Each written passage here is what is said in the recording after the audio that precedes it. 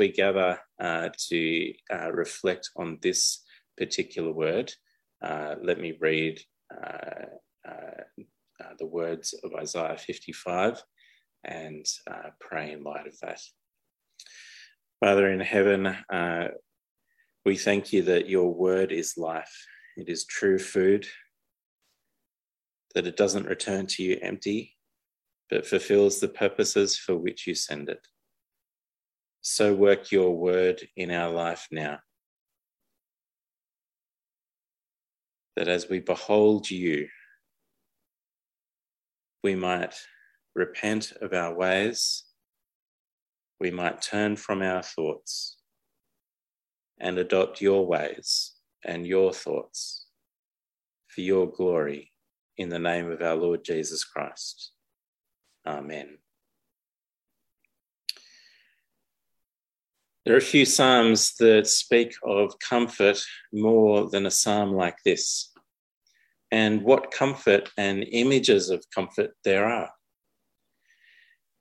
He makes me lie down in green pastures. Just this past week, an image of Ireland popped up into my feed. And is there a country that's more green than Ireland? Such a lush pasture.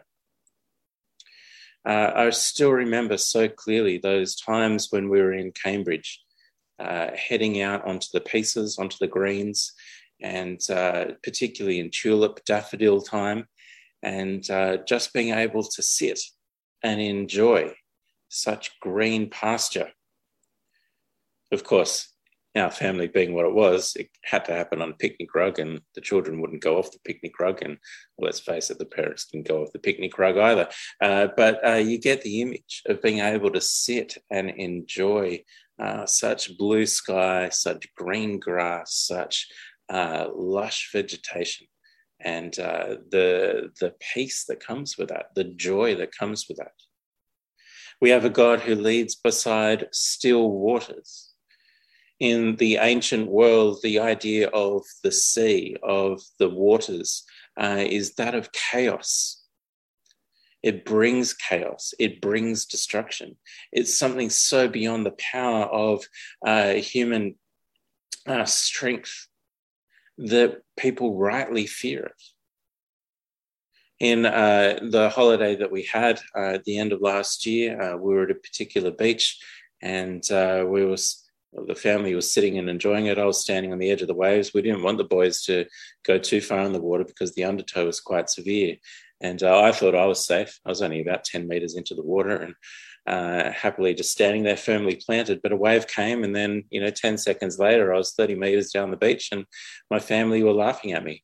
But it's the power of the waves. And when we multiply that, the chaos of the waves. But God is one who leads beside still waters, calm waters, waters that give life.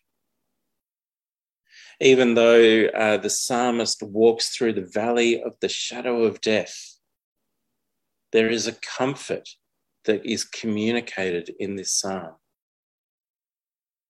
I'm not talking about shadows in the garden. The psalmist isn't talking about mild shadows that might be cast, but he's talking about deep gloom, pitch darkness, a darkness that brings fear and terror. I don't know whether you've had those experiences in your life. There's been a couple in my own lifetime. The first of my own making, well, actually, they were both of my own making. There was a movie I once saw called Event Horizon. If you've seen it, you know what I'm talking about. If you haven't seen it, don't watch it. It's one of those few movies that is truly, truly terrifying. And I happened to have watched this movie thinking it was, Event Horizon set in space is just a normal sci-fi movie.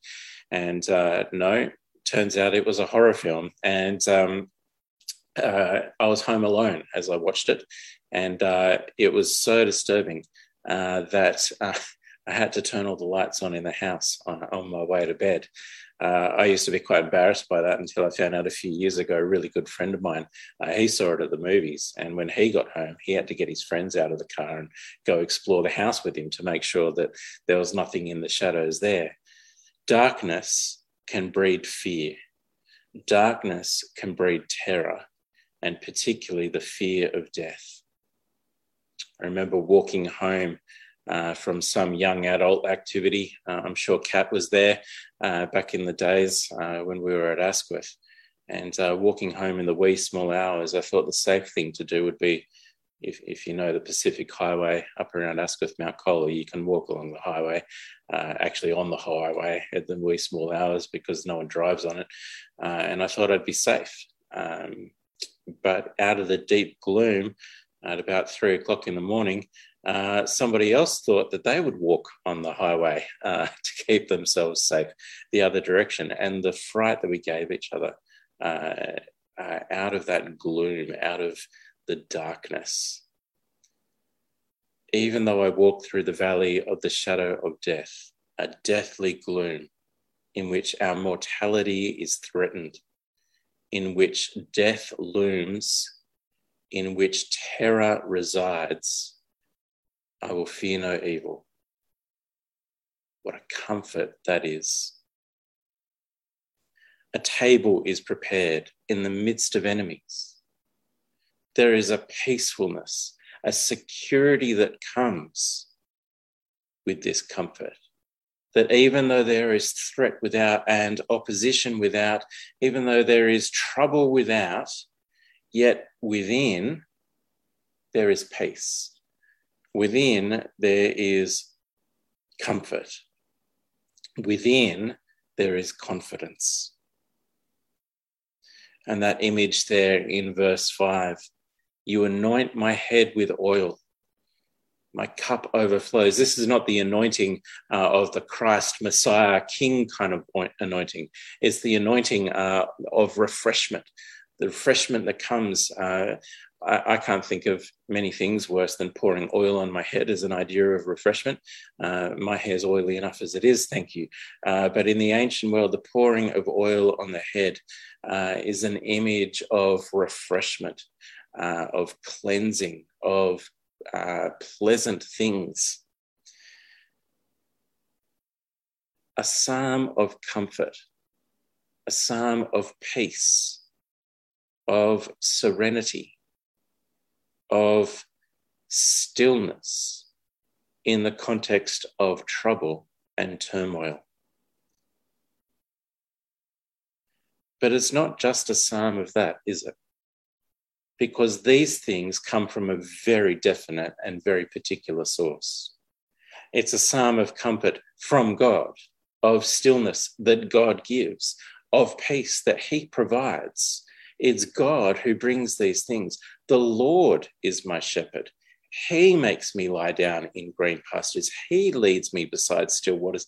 He restores my soul. He leads me.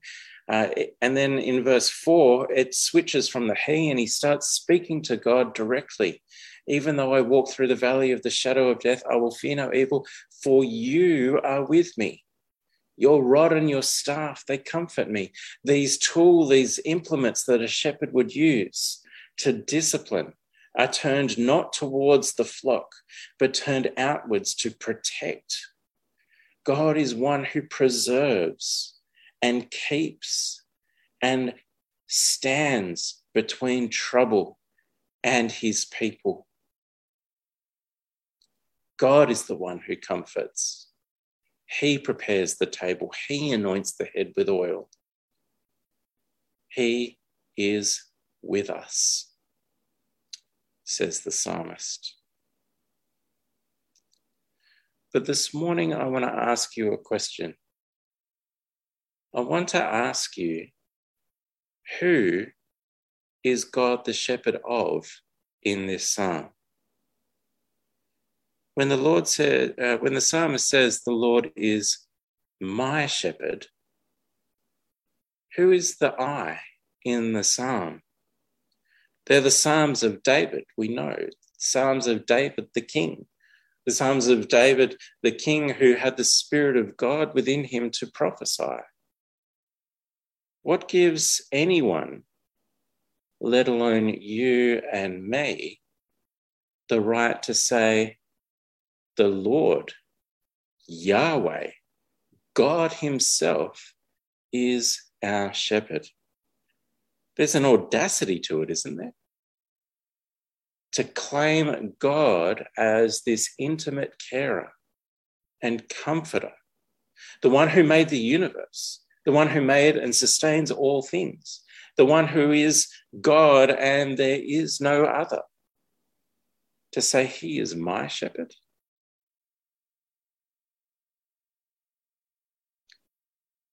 This psalm comes in the context of Psalms 20 to 22 that we've been looking at over the last few weeks.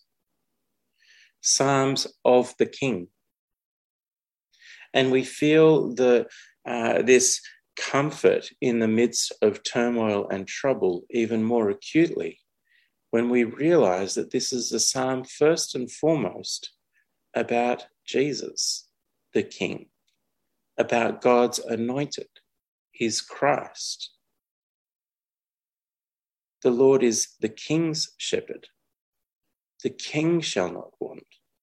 The King is made to lie down in green pastures. The King is led beside still waters. Even though the King walks through the valley of the shadow of death, he will fear no evil. For God is with him. What a contrast from the previous psalm. In Psalm 20, we heard the desire of the people for God to answer the King's prayer, for God to save his King. And in Psalm 21, we heard the actual prayer of the King for life, for salvation, for length of days, forever and ever, to be preserved from the enemy, to be victorious and to live the life that is truly life, to dwell with God and to have rich blessing and honor and glory. And then Psalm 22, my God, why have you forsaken me? And as we read for tone in these psalms, we hear the celebratory, the triumphant almost desire of Psalm 20, and indeed the triumphant expression of joy and praise that comes in Psalm 21. And then we hear the contrast, the despair that comes in Psalm 22. Why have you forsaken me? And then Psalm 23, a stillness, a calm confidence, a quiet comfort, because God has saved the life of his King. He has raised him from the dead. He's not preserved from the shadow of death. He's preserved through it. He's not saved from the enemies, but saved through them. And his victory comes after suffering. His glory comes after beaten, mocked, scorned, rejected by men. And in this psalm, we see touches of that resurrection life as well. Have a look with me at verse 3. It says there, he restores my soul. Quite literally, he returns my soul. The Lord is my shepherd. He returns my soul.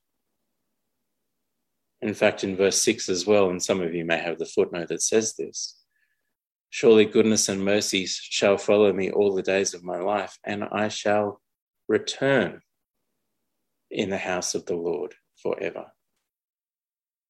Whatever life this psalmist is experiencing, whatever life the King is experiencing, it is one of return, of restoration, of being brought back. And again, in verse 3, he restores my soul. He leads me in paths of righteousness for his name's sake. The NIV has made it a little bit unclear here, but he leads me in paths of righteousness. What are paths of righteousness? Paths of righteousness is not just a path so you can do the right thing. The path of righteousness, the path of the right, is life. Hear these words of Proverbs 12:28. In the path of the righteousness is life, and in its pathway there is no death. It's a synonym for life, because only the righteous have life. He returns my soul. He brings back my soul. He leads me in the path of righteousness. He leads me in a path of life for his name's sake. I shall return, verse 6, to dwell in the house of the Lord forever. Come back into the house of the Lord, the presence of God.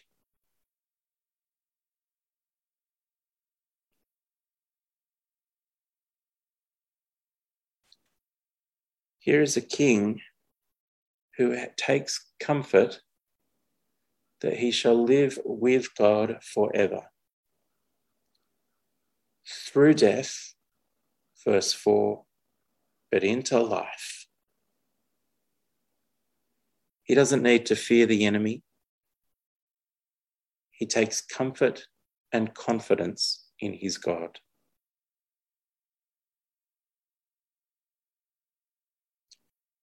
But what of us?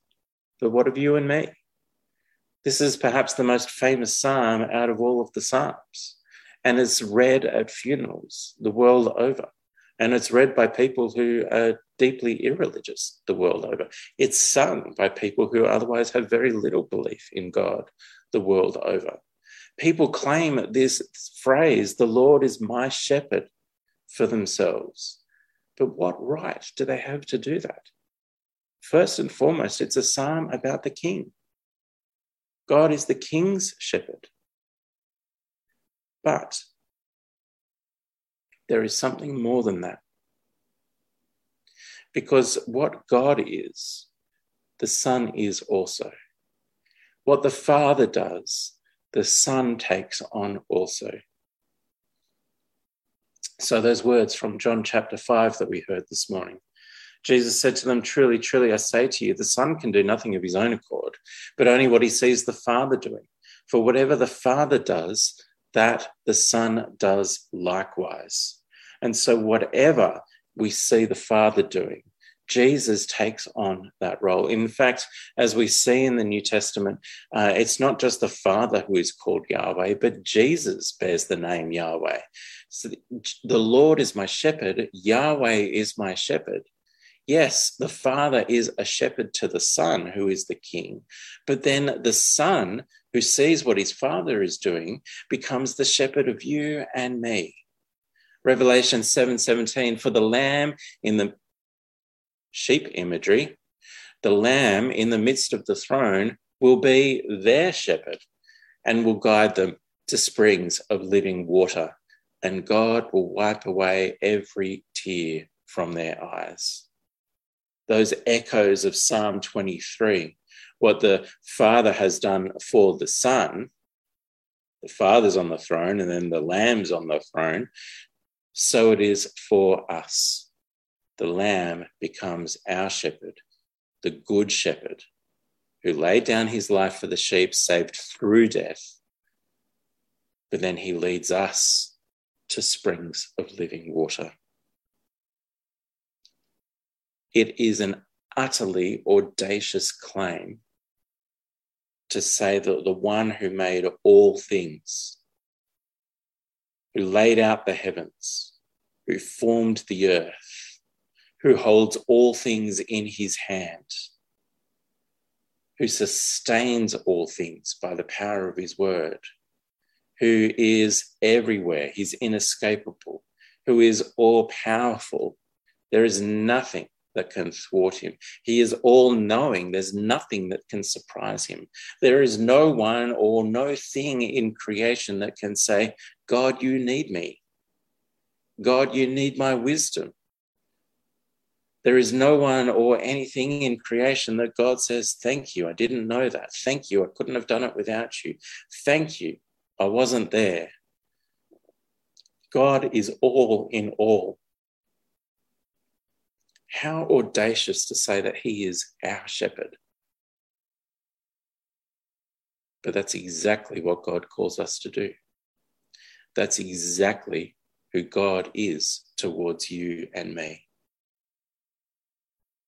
In Isaiah chapter 40, the beginning of such several chapters of exclaiming and proclaiming and extolling and lifting up God is exactly what we've just talked about. How great he is, how independent he is, how over creation, beyond a comprehension, beyond our understanding of power and strength he is. It begins, he will tend his flock like a shepherd. He will gather the lambs in his arms. He will carry them in his bosom and gently lead those that are with young. Utterly audacious to claim the God who made all things to be our shepherd, and yet to not do so would be disobedience to this God. To not do so would be to miss who God is towards us, how God wants us to see him. What humility must we have before our God? What thankfulness, what comfort, what joy that God, Creator, Sustainer, Lord, King of Kings, would be your shepherd, my shepherd, but only if we belong to his flock. It's not a psalm for everybody. It's a psalm first for his king, and then for the king's flock, his congregation, his people.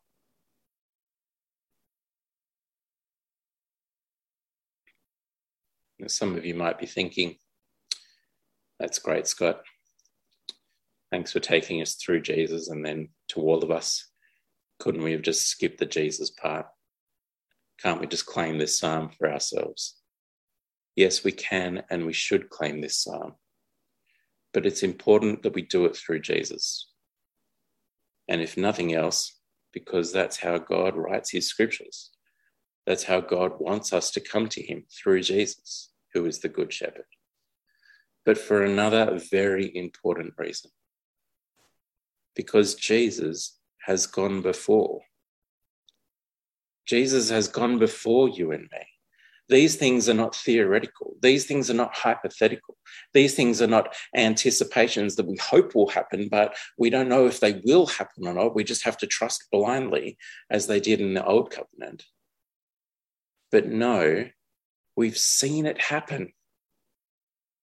Jesus has already been brought through the shadow of death.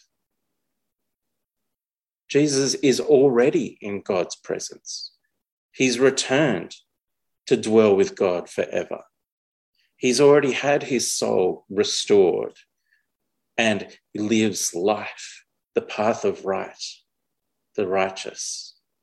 He's already in the green pastures beside still waters. He's already been there and he bleeds us there. Psalm 23 gives us a confidence when we see it in light of Jesus, that what it promises, what comfort it offers, has already been established and proven and evidenced and realized in the person of the Lord Jesus Christ. Brothers and sisters, there is great comfort in this psalm. And it's a comfort that we rightly take at all times. But even, perhaps especially, when our time approaches and our final breaths draw near. It's a psalm that we can offer to those who are struggling, labouring their final breaths, to take comfort that they need not fear, Jesus has gone before. They need not fear. The Lord is shepherd. This shepherd's already laid his life down for the sheep. And he's taken it up again, that we too might have new life.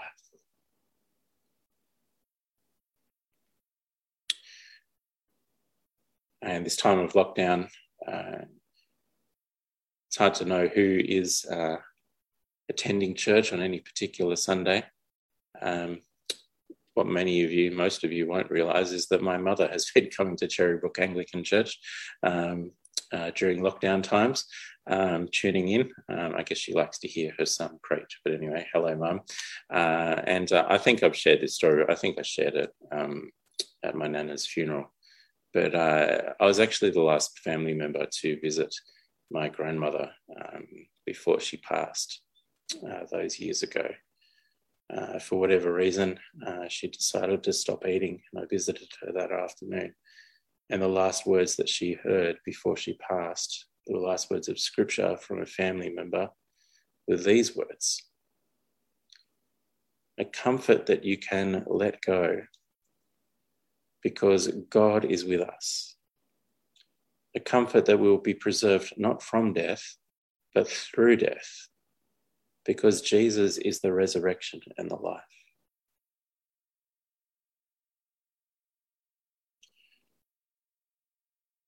Friends, in the face of death, remember the Lord is shepherd. In the midst of turmoil, trouble, threat, opposition, our frailty, our mortality, as we see our mortality approaching, our body decaying, outwardly wasting away, yet inwardly we are renewed day by day, because we know this God leads us into green pastures. He leads us beside still waters. His rod and his staff, they comfort. Let me pray. Father in heaven, fill us with such a vision of your shepherding activity to us through the Lord Jesus Christ. Fill us with such a vision, Father, of your shepherding activity to him and he to us, that we might take great comfort, that we would not fear, but that we would be at peace, knowing that Jesus, having laid down his life, took it up again. That Jesus, having laid down his life, now lives at your right hand. And we who belong to him, even though we die, yet shall we live. And we thank and praise you for this truth, this comfort, in the name of our Lord Jesus Christ. Amen.